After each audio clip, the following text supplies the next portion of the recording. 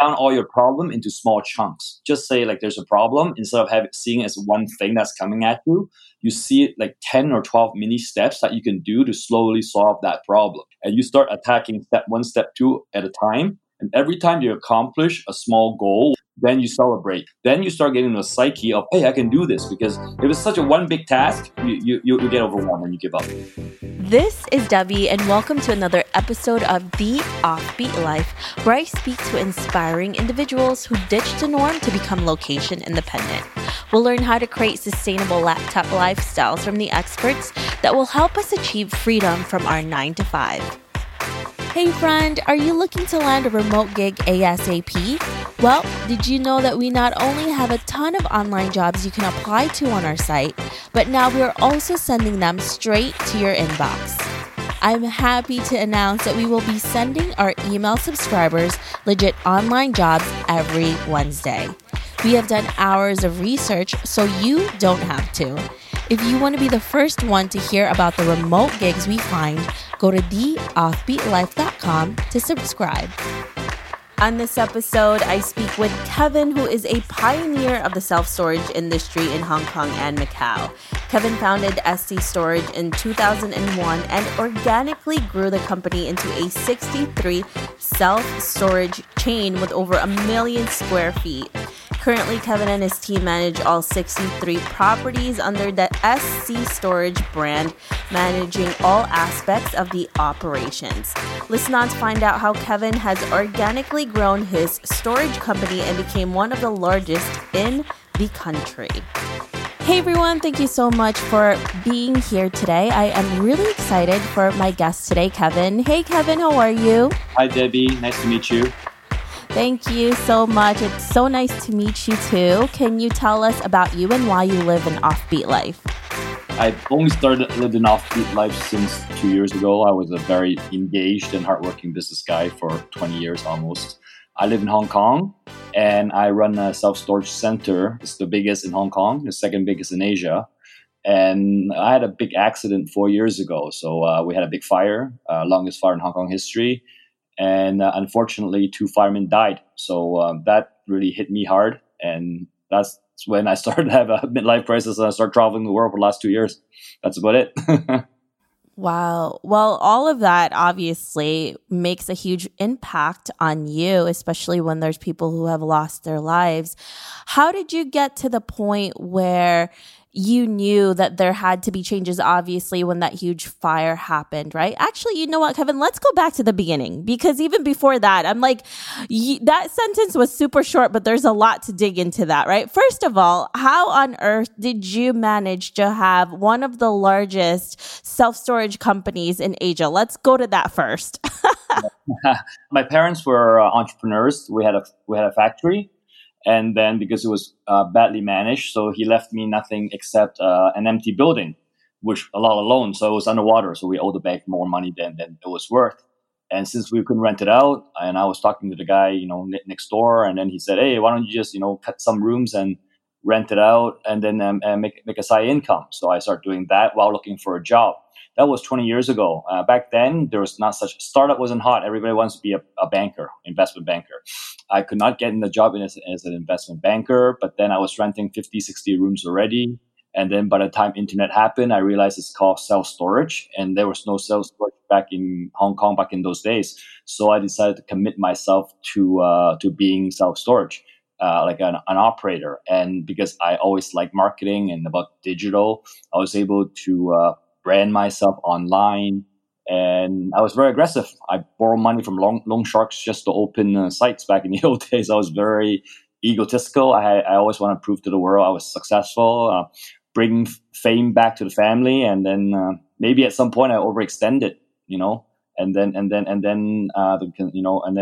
I didn't really care about safety. I mean, I didn't do anything illegal, but expansion was my number one thing, and then got to the point where we had to fire, and then everything changed. Yeah. Wow. And I also do have to say, you and I come from an Asian family, an Asian background, and I have to reiterate that a lot of what we have to go through when we're growing up is saving face, right? You always have to make sure that your family name is thought of and seen of as something that is really well. You're well-to-do. You can't embarrass your family because that's one of the things that you should never ever do. So that's probably one of the things that lit that fire behind you, right? To keep going, because you want to make sure that you are having your family name and making it better than what it was. Also, I think I was partially very lucky. See, my grandfather, when he died, he left a lot of properties for my father. Because he wanted to do business, he started mortgaging and selling the properties to get capital to his business, in which he wasted all the money. So I knew the importance of properties in Asia. As an Asian, we always like to have land and properties. So I started buying a lot of properties as early as possible, as much as possible.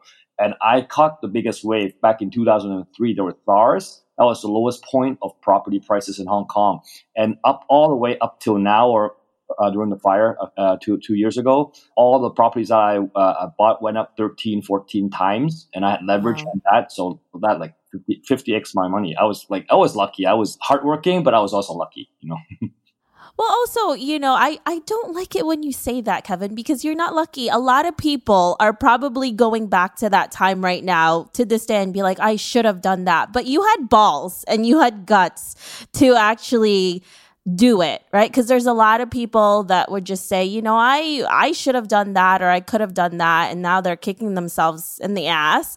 But you actually took that chance and you took that risk to do it, right? And that's really what makes you different from other people, because you're not just a talker, you're a doer as well. But I would always say this, and this is kind of controversial, is if it's like you, right? If you're in Philippines or in Hong Kong for that matter, right? And you have a chance, I would go all out. I would leverage 95% and flip properties to the max. Why? Because I have a Canadian passport. You have an American passport. If we go belly up, we go bankrupt in Hong Kong. We go back to Canada. We work. We start clean. There's no consequence, man. And 5-6 years later, like, our debt is forgiven. Right? So sounds a bit controversial, but with a Canadian passport, I could just leave. If it didn't work out, right? That's definitely a different way of thinking about it. And I think a lot of people do not like to think about that because it's a lot of risk. And honestly, that's why someone like you, Kevin, are extremely, extremely successful when they do these things, because you're willing to take that risk. And a lot of people are afraid. There's a lot of fears that goes into this type of industry, especially the one that you're in. And so when you actually started your company, like you said, you didn't really have much. You didn't have a lot of experience. You didn't know what you were doing, essentially, when you started your self-storage company. How did you prepare for it? I mean, how did you make yourself go from nothing and being one of the top people in Asia to be able to do this? Okay, my parents left with one factory with no construction money. So I just drew lines on the floor, and then I just start putting like flyers and posters on the streets. And then when people come in, I would sweet talk them and say, "Why don't you prepay me? 2 years. The construction guy is out for lunch, and I'll give you 20% off."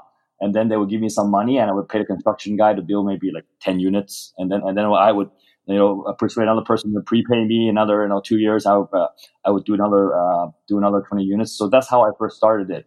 When I did the posters on the wall, the government keep on ripping it off and start fining me, right? So I bought a ladder, a ladder not very high, and I put it very, very, very high so that the government guy, cannot remove the flyer because he doesn't have ladder. So my flyers stayed the longest. And then back in my old days, there's no Google, there's no Yahoo, there's this thing called the Yellow Page. I don't know if you recall that. That was long ago. I do. Yeah. We don't want to expose everybody's age here, but that was a long time ago. Yeah.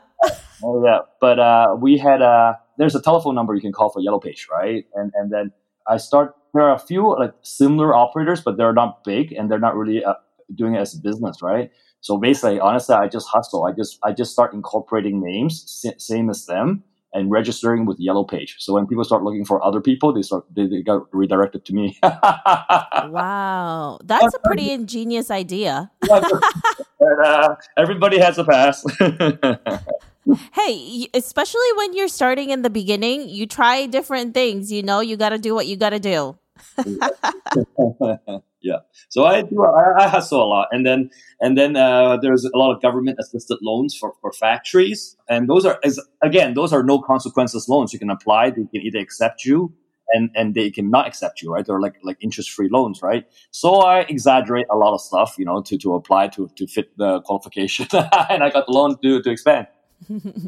And hearing from you and doing all of these different things that you did, a lot of people wouldn't even think about that. So you're definitely an entrepreneur. You find ways to solve issues when you have an Yes. obstacle in front of you. And I think that's really what makes an entrepreneur a real entrepreneur, is that this, Kevin, when you start a business, there's always going to be something that's blocking you from going forward. And someone like you always finds a way to go over it, under it, around it. And that's how you become really successful at this. Honestly, like we're laughing at it now, and I've always pride myself to have these kind of wits or hustle or smarts.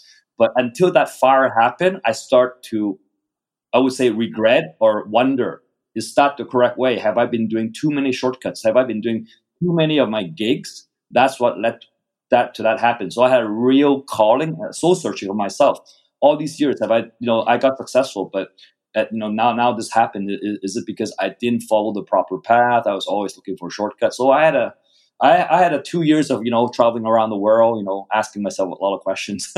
Yeah. Yeah, to do that. And of course, this is probably, this is a segue to my next question is, we always have that what now moment once we either leave our 9 to 5 or start a new business. What was yours like, Kevin? And how did you handle that? When I came back from Canada, from university, I was supposed to help my family out. But when I came back, I realized my dad owed the bank like 8-10 million US, right? Wow. And the repayment rate was like $200,000-$300,000 a month US. No, about $100,000 US per month, just like repayment. So I know, like, if I were to, as the only male child, I cannot get a job. No matter how much salary they give me, I cannot support my family. They would sell my entire family's asset. So there's no, like, my back was against the wall. And also I have a backup plan. If it fails, I just go back to Canada, right? Mm.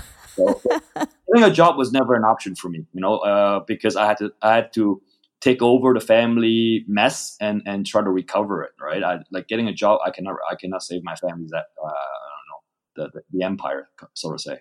So I want to go into your psyche when you're faced with an issue like this, because for a lot of people, they just curl up, they start getting depressed, but you did the total opposite. This kind of gave you more fire, more determination, and it really allowed you to become extremely successful. How do you really deal with that?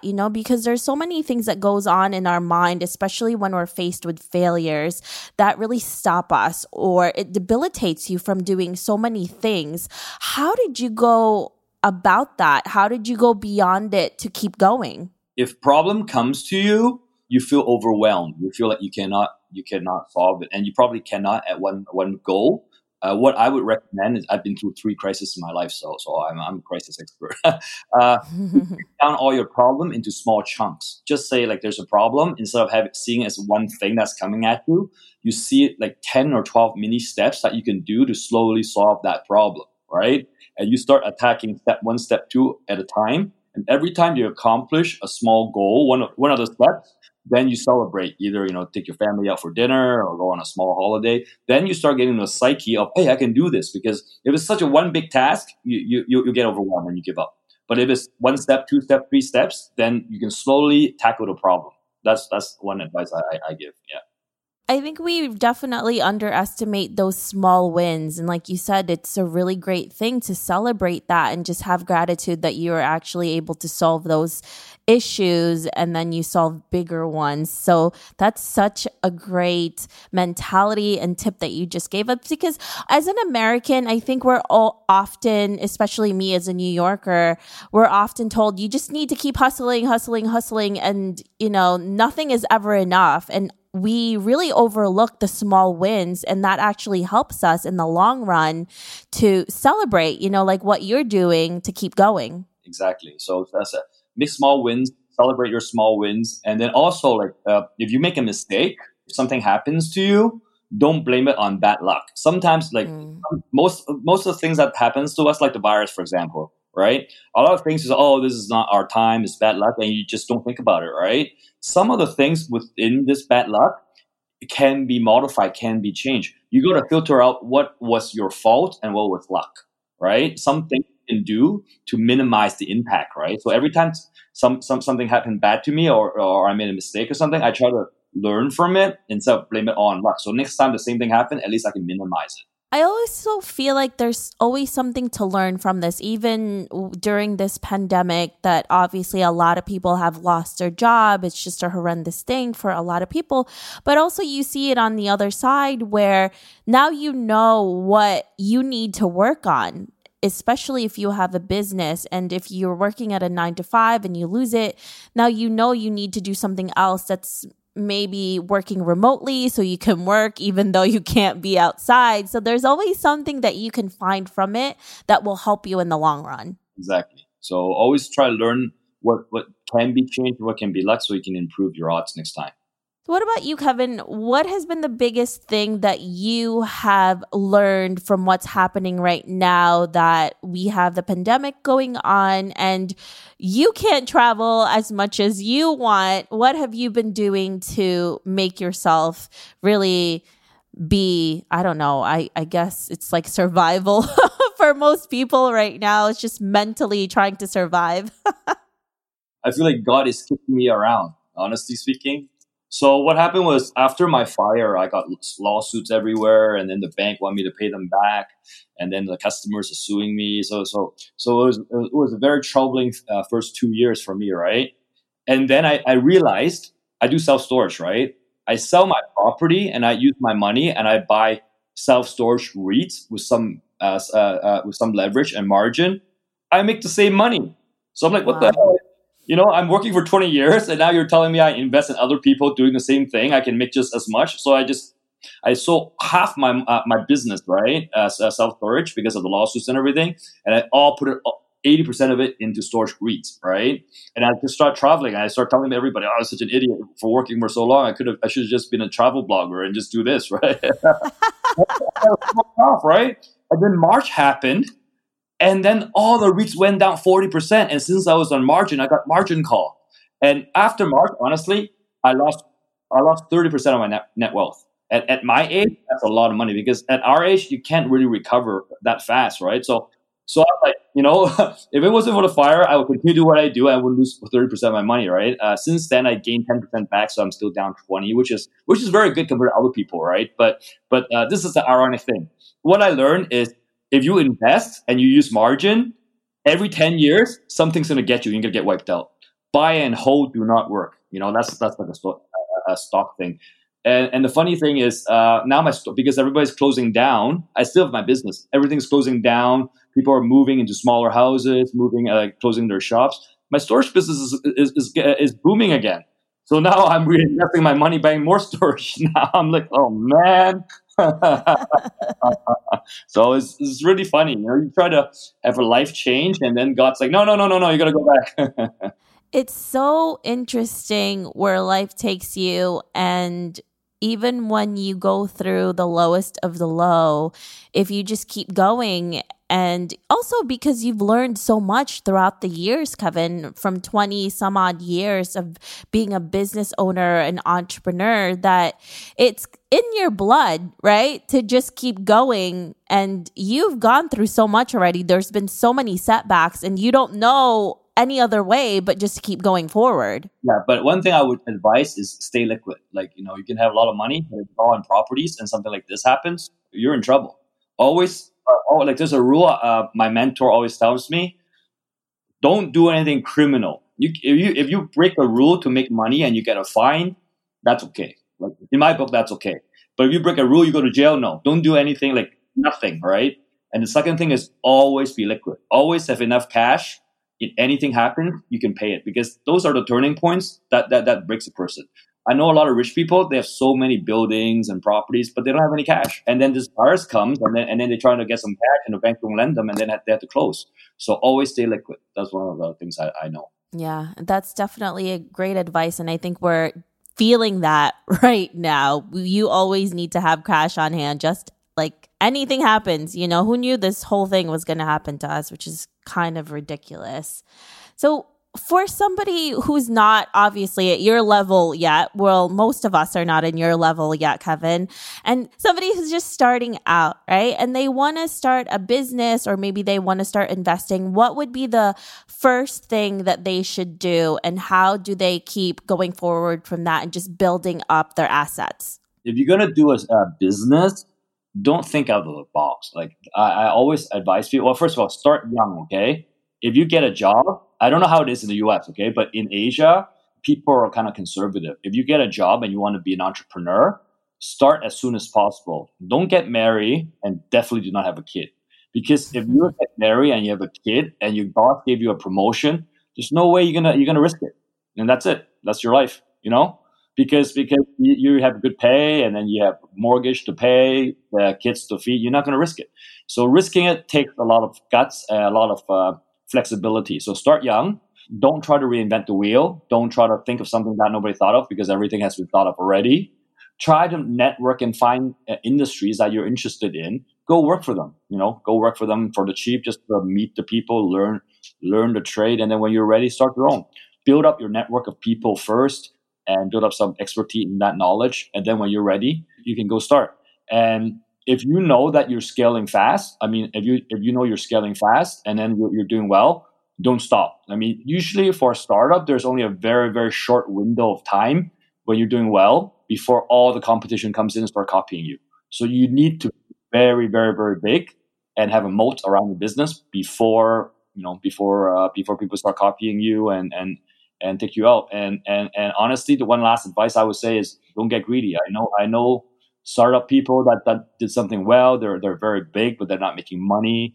And then like big companies offer them millions of dollars to buy them out. They say no, and so they just copy them. And now because of the virus thing, they're in debt. They're going to close their business. So if they sold 2 years ago, each would have pocketed at least 5-6 million US. So don't get greedy. Don't try to be a billionaire. Your life. There's not too many billionaires in the world, only on TV, and you don't need to be a billionaire, right? Just be happy with what you have, and when there's an opportunity comes, just take it. That's my advice. Yeah. Yeah, that's definitely solid. And you don't need that much money to be happy, honestly. And after a certain amount of money, it all seems the same to me. I guess if you just have fun making money, it's one thing. Yeah. More money, more problems, right? The song. Yeah. That is really true. So, Kevin, when you left after everything happened, you say you had your crises at that moment when you had the fire and you started traveling and you still were running another business. You found out another way to create income and you still made the same amount of money. How were you able to make sure that you were balancing work and fun and travel at the same time? Because I think that's what a lot of people have an issue with, have a problem with, to be able to do both at the same time. No, my other business wasn't making money. I was trying to help my friend out. It didn't work well. But the storage was making money. And because I sold a lot of my properties, right? Just the dividend on that, I was able to provide for my family, right? Obviously, it wasn't sustainable because I used leverage and then the crash came. And then the crash came and I lost 30% of that. But then my storage business started booming again. So I have my storage business. So it's always either storage or investment for me. It wasn't anything else. How do I manage my staff? Honestly, and I know your podcast is about being an entrepreneur. You're talking to the guy who's over the hill for that. I've been betrayed by a lot of employees a few times and friends. So that's one of the things I really don't like about business. My best friend copied me and stole my logo, and we had a fight. He's the third biggest self-storage in Asia. And he was my friend. He was the computer guy who did my back-end system for my self-storage. I didn't know about it. I didn't know he was my competitor until 5 years later, right? Oh, my God. That was a betrayal. I tried to IPO my company 7 years ago, and then it didn't work out. That was another crisis, by the way. And then afterward, one of my my second in command that I really trusted, I thought he could be the CEO of the company. He just left. He just left like 2 days notice, and then he just left. hanging there. And then last year, I had another key staff that left and started working for my competition. So I mean, I love doing business, but all this betrayal. And when you're investing, right? You're not competing with anybody, right? Everybody's your friend. You make money, you lose money, the same, right? But when your friends start doing what you're doing, and then we're competing for the same resources, it hurts friendships, you know. So I'm not encouraging people not to be an entrepreneur, but again, I'm sorry, you interview the guy who's just been over the hill for that. Yeah. No, Yeah. it's honestly, this is really sad to say, and I am upset that I have to say this, but what Kevin is saying is so true. Like, I've had 3 businesses before I've had this one, and I can't tell you how many times, like, because, you know, with me, I'm always trying to see the positive of things. So it's either people betraying you that you're working with, or people that you know that maybe sees that you're going forward, and it changes relationships. It really does. And it's really sad to say, because you don't think that that's going to happen, because you feel like these people are close to you, or if you have people you're working with and it turns out great in the beginning, and then all of a sudden money starts to come in and the relationship changes, which is kind of ridiculous, and it makes you jaded, right? And it's really sad. And then people think that entrepreneurs are these sharks and they don't have hearts. But when you have been burnt so many times by people that you thought you could trust, and it goes the other way, it turns you into a different person, and you're not as likely to trust as you were in the beginning. And that's it's sad, but it's true. Sorry, I mean, we're supposed to be motivating people to be entrepreneur on this show. We should stop talking about this now. But you know, I also love to tell people the realities of this, because it's not just going to be, you know, there's other obstacles that you have to face with, aside from just, you know, how do you make money from this? How do you find, you know, the projects that you need to work with? It's also about how do you find the right people and actually build that trust, you know, and how do you deal when there's mistrust that happens, which is a huge thing. And it does happen more often than we think it actually does. So that's the question. I mean, if you're making more and more money, it's growing a lot, right? Okay, fine. I know this is part of the game. This is given, right? But you're at a stage where, just say, if your business is not growing anymore and you have enough money to live or to retire, then you start asking yourself, you know, do you want to continue running this and get betrayed and have all this, you know, BS, you know, or do you want to just travel, right? Anyways, Yeah. you get, and this is the irony thing again. I mean, not only did my investment crashing down, I can't travel anymore, so I cannot even be a father. So I'm forced back to my old job as a storage guy. But hopefully, Kevin, this is not going to be forever. And maybe by next year, things will start getting back to, I don't know, a new normal for us. And you can start. Coming November. Yeah. He affects Hopefully. the world. I know. Oh my goodness. It's kind of crazy how the entire world, it's not just even like a small corner or even one country. It's like the entire world has been stopped by this. It's really crazy to me. Yeah, so I guess we're lucky to have our health, our family, and you know, we're not on the street. So just be grateful, I guess, you know. Yeah, things to be grateful for. I think I love listing those things right now, especially right now, because otherwise you're just going to go insane. But that's for another day. So, Kevin, let's fast forward to 20 to 30 years from now, and you're looking back at your life. What legacy would you like to leave, and what do you want to be remembered for? So besides storage and investing, I've been mentoring kids for like 4 or 5 years now. Some of the kids that I mentor has done really, really well. So I hope like to be a positive force for good. I hope to make an impact on more entrepreneurs, like so I can help them, like either by networking them to the right person, to the right investors, or make sure that, you know, they got their growth strategy right. So that's something I have a passion for. That's why I do my podcast.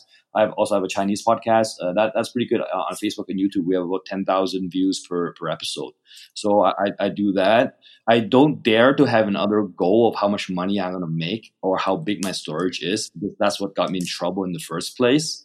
But I'm doing it as long as it's fun. Like I always tell my staff, I'm not going to push you to make the numbers. You make the number, I'll give you more bonus. But if you don't make the number, I'm just going to keep on closing shops until the whole thing is vanished. You know, I'm not going to burden my kids with my business because I believe the world changes so fast. I think they should control their own destiny. I should just maybe give them a small safety net, so in case they're sleeping on the street, they at least have a house to live in. And I just hope to be a force for good and don't cause any more lives. Yeah.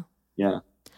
I love that your impact is really changing the next generation. And I do have to say this, and, I grew up in America, and even in schools, they really don't teach us how to be entrepreneurs. It's not what we're taught to be. And that's why for us who want to go outside of that box, it's so much harder, right? So if we had someone like you, Kevin, who mentored us in the beginning, a lot of children probably would have gone further out sooner, because you do have someone who knows what they're doing, and not just, the basic things in life. And things, honestly, I went to school, I got my master's degree, and most of the things I learned, I don't even use any time. So it's kind of ridiculous how most of it is useless. And yeah. I think you should learn about, one thing is about money management, how to save money, not spend, etc. Another thing is about trust. I mean, I always say there's only two ways you can really fail in your business. One is you trust the wrong person or the wrong institution. The other thing is over leverage. If you know that your business is turning around, it's not doing well, and you close it properly, you wouldn't lose your shirt. But most people either trust the wrong person, invest with the wrong person, or they over leverage. So just make sure those two key points, you're okay, then you'll be fine. Okay, this is going to be the last thing, but Kevin, after all these years, and I want to learn this from you, how do you know?